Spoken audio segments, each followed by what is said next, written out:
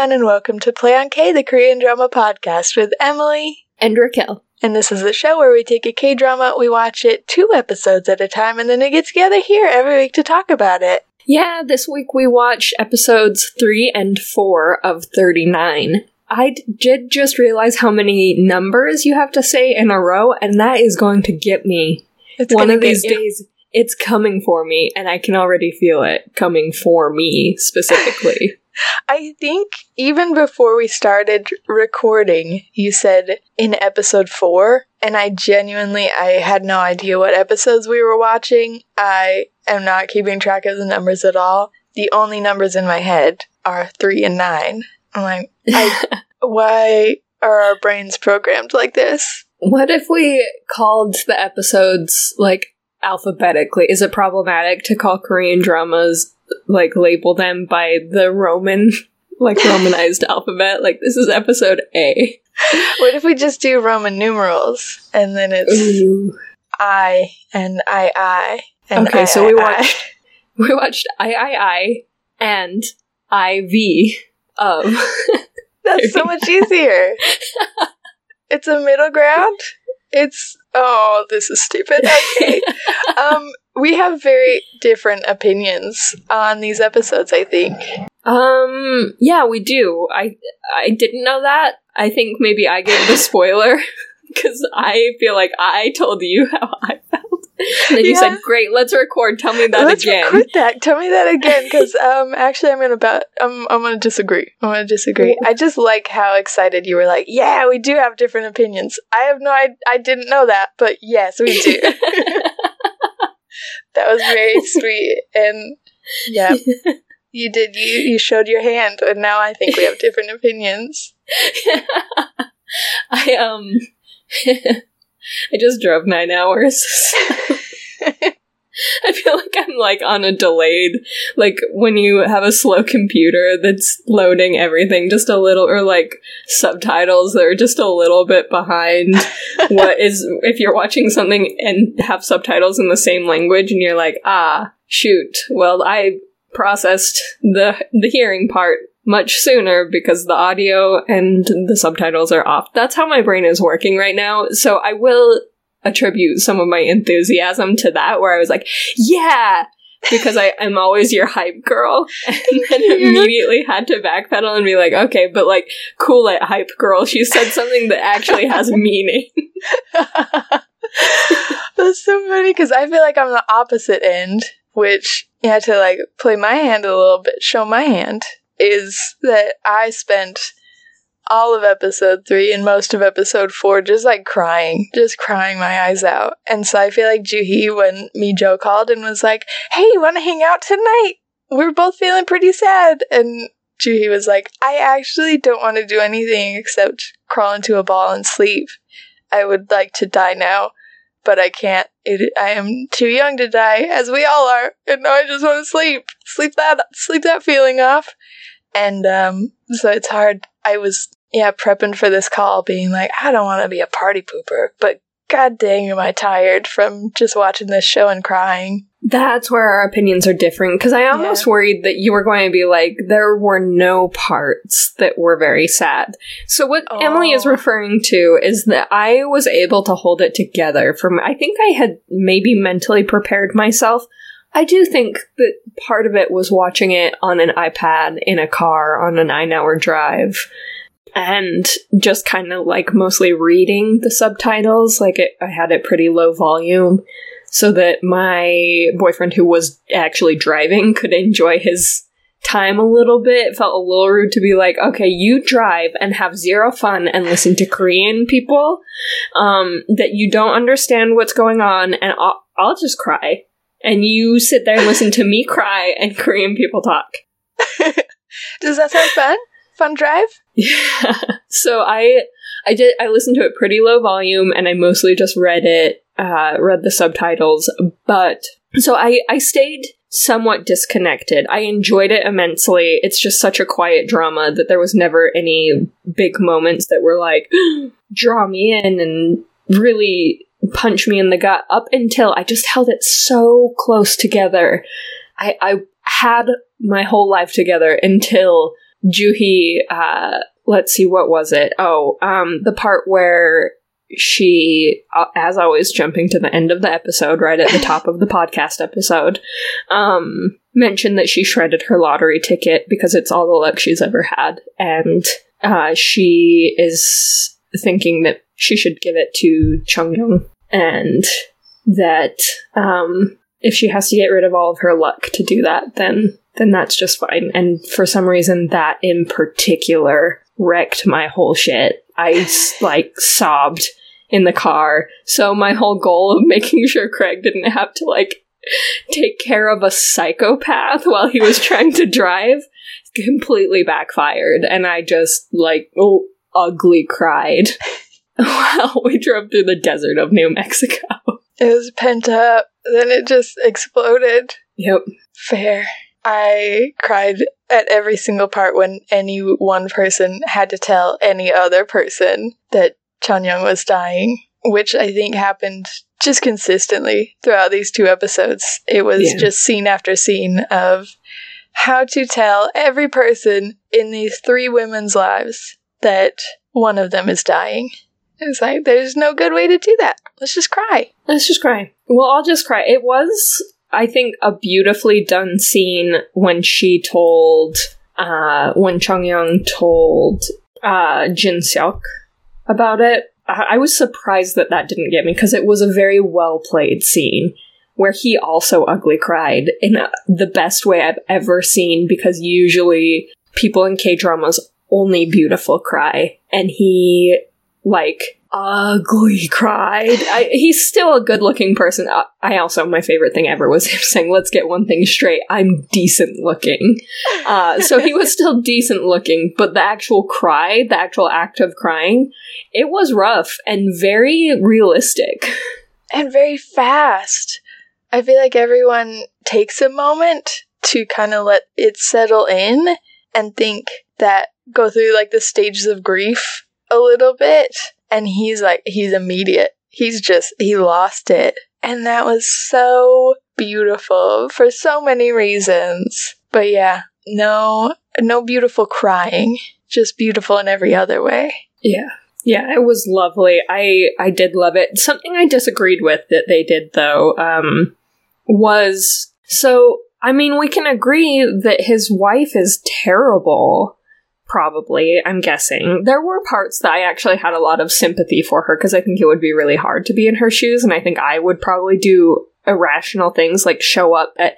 Even though I hate that old trope of blaming other women when a man cheats or something, right? Where you go after her instead of being like, you're scum and you made this choice. Yeah. They're like, let me blame the woman. Uh-huh. I hate that. So I don't necessarily agree with that, but I agree that when you've been probably hurting for so long and you have kind of let that blame sneak into your heart, then maybe you go and do really wrong things, because hurt people hurt other people, and you confront someone and tell them they're pitiful and pathetic, when really they're not the person that maybe you're actually mad at, or whatever the case may be. But that said, they really made sure to drive home that she's not a good person, and I do not care for that. I do not care for the writing of the only way that we can justify his terrible behavior is if his wife is more terrible and hates her own kid, and it wasn't even his kid to begin with, or whatever. I just really, really struggle with that writing, right? Where it's or I guess that characterization of, we can now forgive him because he was just trying to do the right thing the whole time. Where it's it's okay if he's imperfect and not good, and we hated him, and I still don't think that he's made any of maybe the best or right decisions. But I guess if you're going to choose to leave someone else and be with someone, I don't think that I really care that much about how much it's a reflection of the person you're leaving, so much as, the person you want to be with, or yourself, right? Where I think it's just kind of wrong to say, oh, but I had a good reason for being in love with someone else the whole time. She was awful. It's like, maybe you just loved her because you loved her, and that would be fine too. If your wife was a completely okay person, you've got to handle it a lot better than you have, but, shit happens. That's fair. Okay, this is hard to separate. It might be a reference that not everyone gets, but I finally started Our Flag Means Death, and I'm only 4 episodes in, which I don't know how many episodes there are. I don't think it's that many, but I don't think it's a spoiler to be like, the main character is not in love with his wife. He leaves her to become a pirate, and it's just like, this was an arranged marriage. We're both fine people. It's just, I don't like being married and living together and playing house with someone who I don't care for. And yeah, I feel like they do that very well in showing that he's irresponsible for leaving her, but it's valid that he's not in love with her. Yes. Whereas this show is very much like, no, he's totally justified in leaving because she is a monster. And I don't think I would have noticed it except that you pointed it out. So that's a really good point. That, yeah, we didn't need her to be just completely unhinged. This person who had a million boyfriends and got pregnant with one of them and tricked the one that she liked the most into marrying her and raising that child and hates that child for some reason and is just like, what are all these things? Yeah, and confronts people and has over-the-top charges to press against people because she's upset and feels hurt, and it's wrong to assault people, but her going to get a medical report over a slap and some hair pulling is also pretty, I don't know. I guess, it's always wrong to assault people. I shouldn't make any excuses on this end either, on either end of that. It just felt like so bad taste, right? Where she was just looking for someone to hurt and a way to hurt them. For sure. So yeah, they just made her so terrible. And the whole time I was like, this doesn't feel necessary. It would be okay if everyone made really reasonable mistakes, including her. Maybe she did trick him into marriage or whatever, but she doesn't have to be rampaging through everyone's lives, trying to hurt them and hurt him and use everyone to hurt each other or whatever, and including her son, and that's wild. Yeah, or she could be rampaging through everyone's lives, but justify it to herself by being like, this is for my kid, who I love more than anyone in the world, and this is for my husband, who, although he isn't perfect, I still love him. I chose him as the person I wanted to raise a child with, and I feel very bad. I feel regret for tricking him into this, but we are together, and I want to stay together.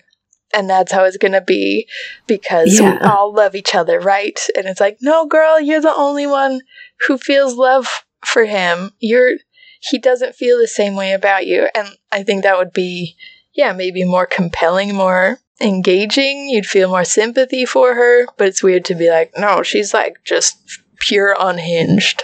Yeah, she hates her kid. She has cheated a bunch. But not recently, but she has lied a lot to manipulate people. Yeah, it's just like everything you said earlier, where it's like, wow, okay, all of those things, though. So yeah, it's fair to be like, it feels then like she can't do anything right, where in another situation, I do think it would be valid to get a medical report after being assaulted and be like, I'm going to press charges because I'm genuinely scared of my husband's mistress's best friend who seems to be going through it right now. I don't know what she's going to do. She might come to my house later, and I want to keep her away from me. From this woman's perspective, it feels like she could genuinely be scared of me, Joe, and be like, I don't know what caused this, but I'm scared of this. Yeah. But you can't feel that for her because she's clearly just such a butthole that anything she does, you're like, you're just doing it to be petty and mean. And so when her husband's like, you're just doing that to be petty and mean, she's like, I'm allowed to be petty and mean. And you're like, oh no, Come on. Be and a I'll person. keep being petty and mean unless you give me what I want. Yeah. It's like, what? That's dumb. Now you're a dumb character. Oh, that's fair. I didn't notice that until you pointed it out. I had another thing that I didn't like, which I kind of thought you were going to say, but it's the sister's storyline. I want to say her name is So-won. Oh, yeah, that's an interesting thing they're going with. Yeah, okay. I feel like we have to say at the top. I don't speak for you. I have to say at the top that I think sex work is valid work. That women can sell their bodies and be like, that's how I make a living, and it makes me feel confident and proud, and it makes me rich. It makes me a ton of money, and I'm proud of that. I don't know what a hostess does in Korea. I don't know if it extends to sexual acts. I don't know if it extends to anything beyond just drinking together with people at a club. So I don't know the extent of what she is doing as a hostess, but I support her if that's what she wants to do. And I see that it gets tricky if it seems like that's not what she wants to do, that she's been cornered into doing this by being poor and just being like, I can't get work anywhere else. I have to sell my soul in this way, maybe my body, definitely my energy. Then it's bad. Then it's very sad. Right. It's heartbreaking. Yeah. Because I think what everyone who supports, sex workers wants is a safe, consensual environment for the sex workers. And so, that's where it's a little dicey, and then her brother's whole reaction. That's the biggest problem, right? It's like, through all of that, through her being however much she's in charge of it or not, she is in the middle of doing a job, and her brother bursting in and being like, I'll drag you out of here, is not gonna help anyone. No. Come with me right now. It's that whole thing of, that I think is very tired of the, men policing, familial men, right? So brothers, dads, whatever the case may be, policing what the women in their lives and their families do based on, that overprotective, where it's like, if you want to protect someone from something else, something external, that's one thing. But if you're just trying to control what that person does, and you don't take into account any of their maybe ability to make choices, maybe they're really rational and logical, and maybe, again, maybe this, we don't know the whole story, but maybe this is very consensual and what she wants to do, and it makes her feel good. And if that's the case, then he's just controlling her. He's worse than any of the men who are giving her money, because that's, I don't know, that's not her by her own consent, and that's where it's a problem. Yeah. Oh, so it's so hard to watch and have that be the cliffhanger of I'm going through my best friend's death, and just when I felt some glimmer of happiness, I see my boyfriend going through the hardest time of his life. It's like, bro, no, he is not. I do not want to compete in the Pain Olympics. We don't have to compare the pain of these two people. He can also be going through a hard time, but it just feels ridiculous. His whole situation is just his internal projections of what he thinks his sister is doing and what he thinks she should be doing. And also, I don't know if we knew this last week, I did not know she was 29 years old. I thought she was 18.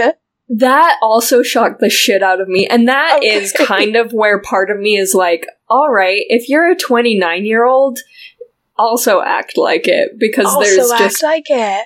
Yeah, because it's not her choices to work there, it's her choices to get, rowdy out of her mind drunk at this club and then, get in a fight with her brother instead of being like, hey, what if we discuss this later when I'm not trying to work?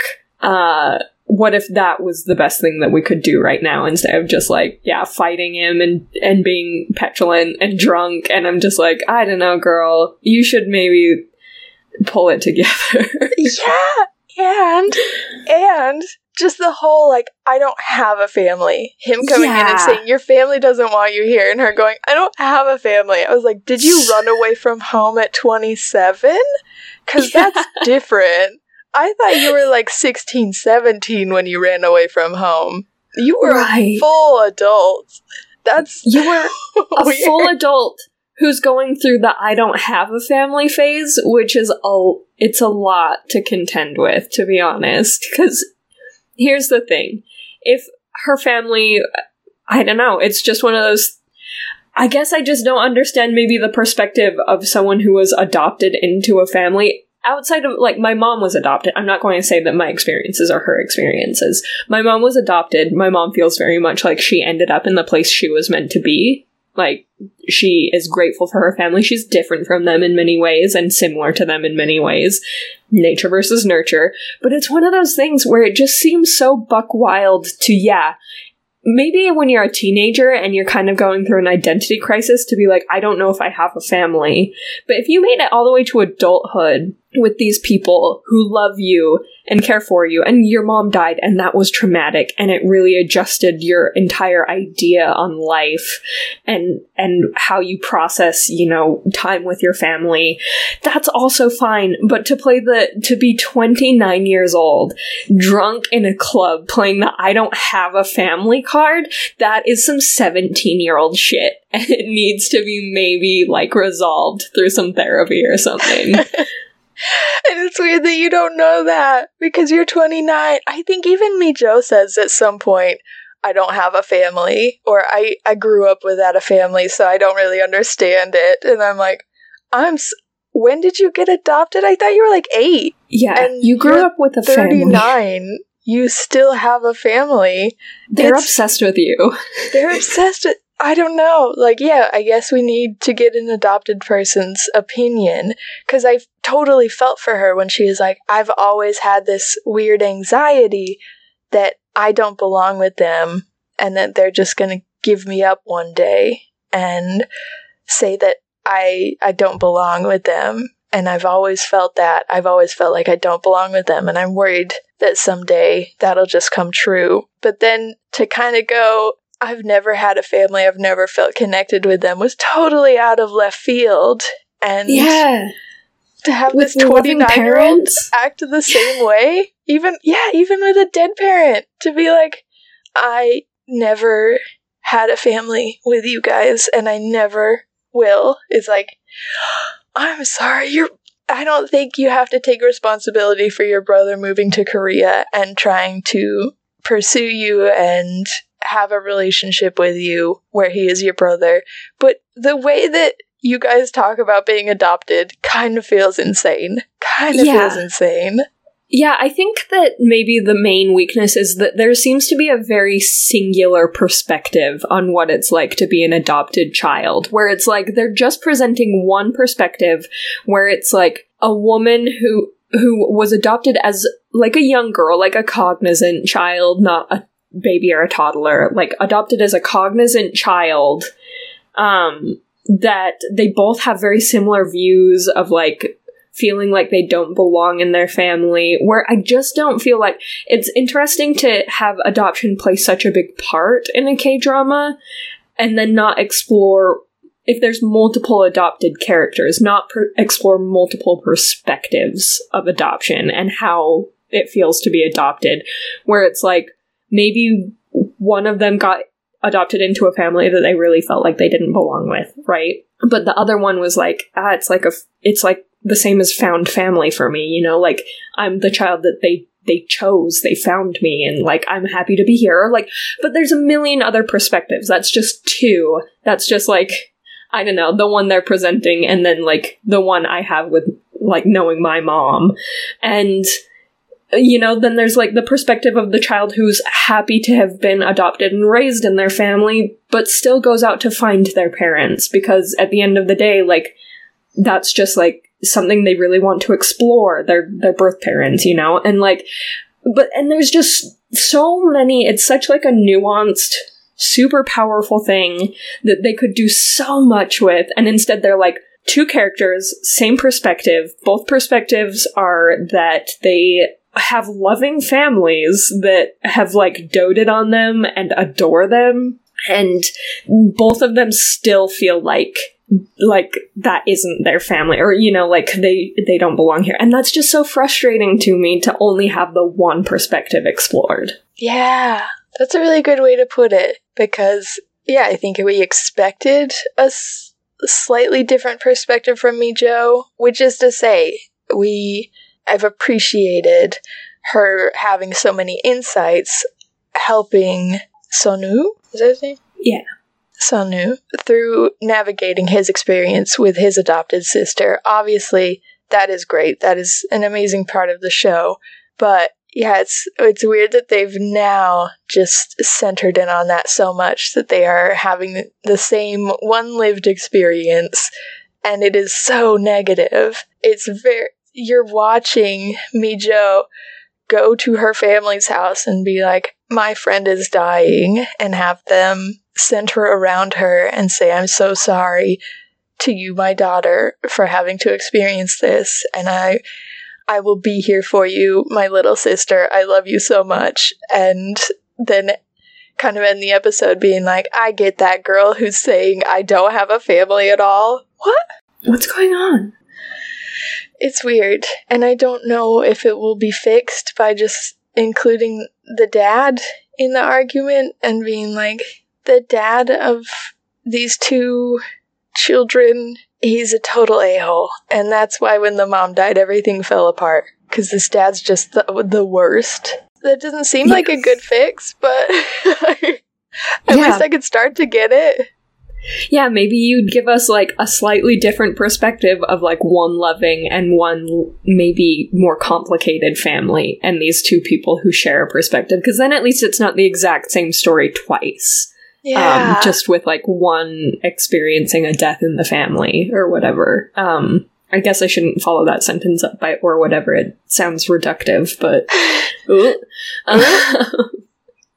yeah, I just would like to see a little bit more done with that, where they don't, because they're not demonizing adoption, but they are making it seem like not great for anyone involved at this point. Like, don't adopt anyone over the age of 2, because they will just resent you. They will never feel like part of your family, and they might leave to do sex work, which apparently is just the worst thing you can imagine. It's just the worst. And it's like, bro, what? Why are you guys...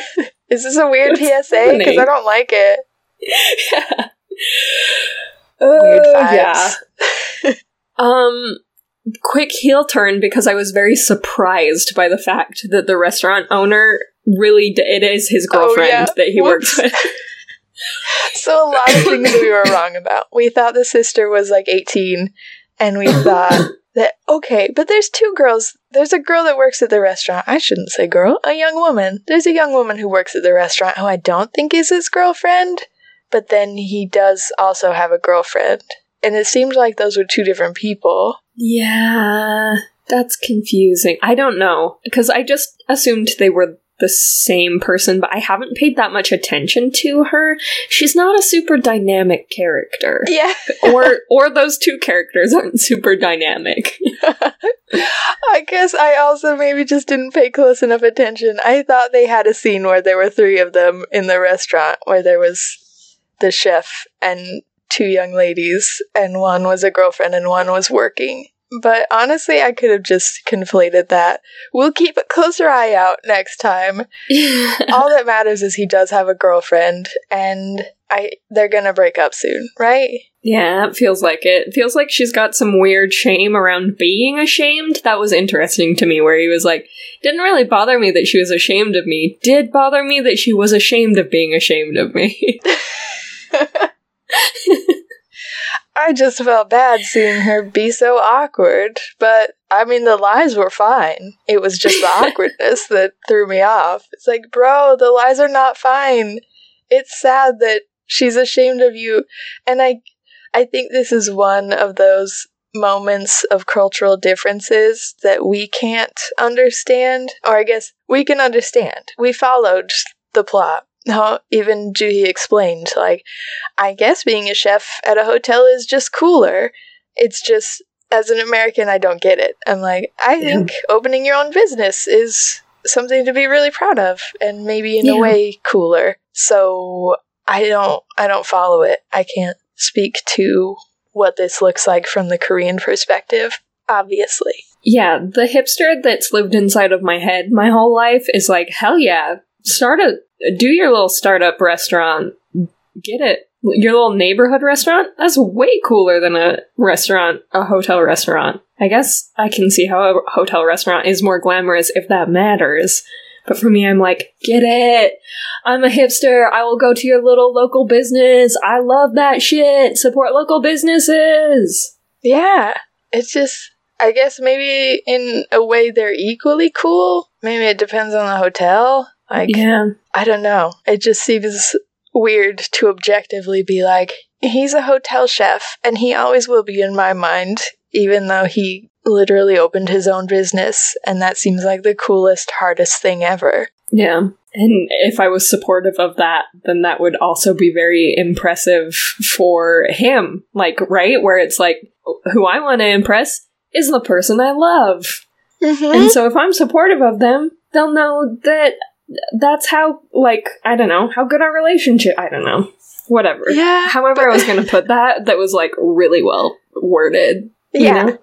Like, supportive relationships. How did we get to the point where she doesn't even invite him to her birthday party? Because she's like, I've lied to everyone in my life about you, so you can't come. And we definitely can't have it at your restaurant that no one knows exists, because then they would know it exists. Yikes. Ooh. Yikes. Oh. Just wake up. Just wake up. It sounds like Juhi is going to swoop in, and that seems like it's going to be a better situation. I don't know. Sort of. I don't even ship it anymore. Yeah, I will give you that, because I kind of don't either. I was not impressed with the way she spoke to him, and I was really impressed with how he defended himself, and was like, hey, I get that you miss the old restaurant that was here. Maybe if you could, like, give me a chance and not keep my restaurant open all night while you drunkenly, like, work through your shit, that would also be pretty cool for me. Yeah. That was a good conversation. Until the very end, it was a good conversation. Yeah, they're working through stuff. I think that's when I fell off the ship, was her, belligerent drunkenness and being like, I do not respect you at all, so I'm gonna stay here all night. She even says after one bottle, she's like, oh no, it's closing time, isn't it? And he's like, yeah, so maybe you should leave. And she's like, no. And that sucked. And then the next day she comes in to pay, and he's like, that sucks and you're old. And she's like, oh, okay, thank you. And then it just fell off the ship. The whole ship fell apart in those two moments. I am never impressed by when people are mean or belligerent drunks. It's just never a fun storyline to experience, because it's like, some people are, and it's actually really toxic, and they've kind of built up that she drinks a lot, and so if she drinks a lot and she's a mean drunk, that's gonna be rough to... Is that gonna... I don't know. I guess, like, if that's the storyline they want to explore, I'll go on the ride. I think there's a story to tell everywhere, but it just, it really did suck to like, listen to her berate him and call him an idiot and tell him he was trying to be a thief, and it was just wild. And, the ship is being it's already deconstructed. It's being deconstructed as we speak, and it's already deconstructed. We can make a new one. We always can. Yeah. Maybe they can start over, but it feels like this is fine if this one is just a friendship with two people going through a tough time and being there for each other. We can just have one of those, and that'll be fine. You don't need to keep trying to put them together, or I guess I don't need to keep trying to put them together. maybe this one just doesn't work out. We still have Mijo and Sonu, and they're doing the most. They're on the opposite end, where I'm a little bit tired of how constant it is. I just want her to be like, I need you right now. I want you to be in my life. But I totally understand her being like, I just want to spend every single second with my two best friends and figure out my emotions and sort this out. And I am almost getting frustrated with him being like, but I'm confessing to you. Yet again, just remember that I like you. I'm like, just be there for her and wait in the background quietly, sir. Take a seat. She'll come to you when she's ready. Yeah. Yeah, there's a lot of stuff he does that feels very thoughtful. Like, hey, I'm not going to ask questions, but can I please drive you? That feels right. Where it's Perfect. Like, I will not ask questions. Perfection. You did it. And then, yeah, on the flip side, there's him saying, I'm not going to ask questions, but I am going to show up every 5 minutes into your life. Maybe give you a call. Maybe we'll play some video games. I'm not asking questions, but if you want to talk about it, we're here. We're playing video games. Yeah. It's hard because I know she appreciated it at the end, but it's hard watching him like drag her into his apartment and be like, you have to have fun. You have to relax. I think Chanyoung at one point is like, Mijo, what I need right now is just time. I found out literally yesterday that I have stage 4 cancer, and every second since I found out, you have been nagging me to make a decision about it. And I don't know what decision to make. I just want to keep living my life. And that's how I feel like Mijo is, where she's had maybe a week to deal with this, maybe half a week. And this dude's over here being like, but remember my confession? Maybe you should think of that and like take a break from all the sadness of your friend dying. And it's like, I think that's valid at some point, but maybe not 3 days in. Yeah. I'm still processing. I am still cooking over here. I am well underdone with this emotion of sadness. And let's maybe give it a full cook through before I decide in what way I'm emotionally moving on in a positive light. Like, it's okay to sit and feel your emotions for a minute, and everyone's like, nah, dog. What if only action and joy? Yeah. I get it. I get that he's like, I want you to be distracted. I don't want you to be this crushingly sad. But it's hard when it's like, she's 3 days in. I think she's okay to still be crushingly sad. I think they can all sit with that for maybe a week, maybe a month. Eventually, yeah, they should come out of their shell and start living while their friend is still alive. But can you give the 3 of them some space, please? That's just my opinion. Sorry, Sonu. I love him. He is a good boy. I love him. He just needs to take a half a step back, sir. Yeah, I think pretty much the only person who's been allowed to process it has been Juhi, and they just kind of left her alone with that one, huh? Yep. They just said, she's good, we'll tell her last, and she's fine. I love Juhi, and I feel like we called it, and she called it, that she is the third friend, and oh my god, it still hurts. It still hurts as much as the first 2 episodes to be like, there's a third. How many times have I said her name wrong in this episode? What's her name? Her name is Juhi. You say it right. I say it wrong. I have called her Jihu a couple of times, so, you know. Oh, I thought you've said Juhi every time. Okay, I hope so, but I think at least once I've said the opposite, and I guess it's fine. I do get bummed when I mess up the names. I do get bummed, because it's not that it's hard, it's just that there's unfamiliar. Yeah. Names in a language that you don't speak can be, it's a process. Yeah. Say it really clearly right now, like a phone speaker, and then I'll just clip it into wherever you said it wrong. Juhi. That's perfect. I'll clip it in. I'm hoping that I said it in a way that just works with whatever tone I was speaking in previously, so. Yep. Or we could do the full robot, like, Ju-hee. Oh, that one's even better. I love it. We'll keep that cut. Yeah. She's also our third friend. I know me Joe because it's only 4 letters, and that's simple. I think I messed up Chonyoung a couple times, but mostly just because I couldn't remember it at all. She's a third friend. Yeah. What else? I only have one more thing, and then I think I'm done.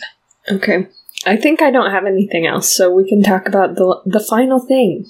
Cool. It'll be a good place to end, because it's a throwback to, or I guess it's embedded in our brand, that we love moms on Play on K. We understand that everybody's got a different relationship with their mom. You don't have to love your mom. We just, in principle, across the board, we love a good K-drama mom. And we just said her name 14 times. Ju-hee. Cool. There's my turn to mess it up. Yes! We're both in this boat together. Let's sink! We can do this. Last thing. Ju-hee. Ju-hee's mom is just so sweet. And I love that she's kind of a background character, but she's just a constant source of joy and goodness. And that's it. That's all I wanted to note, is that I just love her mom. I love her, and she's doing good, and she's doing yoga every day and hiking occasionally, and she's healthy, and I love her. She's so sweet. Yeah, that is a beautiful relationship. It is crushing. It is crushing to, like, I think I cried extra hard when they told Ju-hee when she was like, just knowing that her mom had cancer and how terrifying that must have been. And that eventually, by some miracle, her mom survived. And then to find out that her friend also got cancer is like, well, that is heartbreaking. That is extra, extra heartbreaking. Yep. That is almost too much. I can't watch this show anymore. Cool. Oh, I'm glad her mom's healthy and doing her yoga and doing her hikes, and I can't wait to see more of her. Just keep going in the background as a lovely, sweet mom. I need that from her. Yes, I love her so much. And that is a good place to end, because we love, like you said, we love a good mom here at Play on K. So that's what we want to leave you with. We've got a good mom. And if you want to tell us your favorite K-drama mom, you can email us at playonkpodcast@gmail.com. Yeah, you can also find our website where you can sign up for newsletters. You can also find all of our affiliate links. The 3 that we've got going are Skillshare, where you can learn a new skill. You can start a podcast with Blueberry Podcasting, or you can secure your internet presence and maybe find some K-dramas that aren't licensed in your region using NordVPN. And so yeah, all of those can be found at playonk.com. You can also find a link to our Patreon on our website, or you can go there directly. Patreon.com/playonk is getting a reboot. We're starting over this new year, so go check it out. Go support us, get some bonuses, and keep the show going. Let us know that you support us and you like us and we're doing a good job, please. Yeah. We have also a couple of... Well, actually, let me do this. I let you do the social media because you have more social medias going. So I will do instead the freest way to support the podcast, which is rating, reviewing, and subscribing wherever you listen to us. So wherever you're listening now, you probably can do some combination of those things, and it really helps us out. It helps other K-drama podcast listeners find us. Yeah, and like Raquel hinted, you can find us on social media. You can find us on Instagram at PlayOnK or on Twitter at PlayOnK, or on, TikTok or Hive at PlayOnK_Emily. Yeah, go check it out. I think that's all of the housekeeping we have, and so next week we are doing our next 2 episodes of 39. Okay, bye! Okay, bye!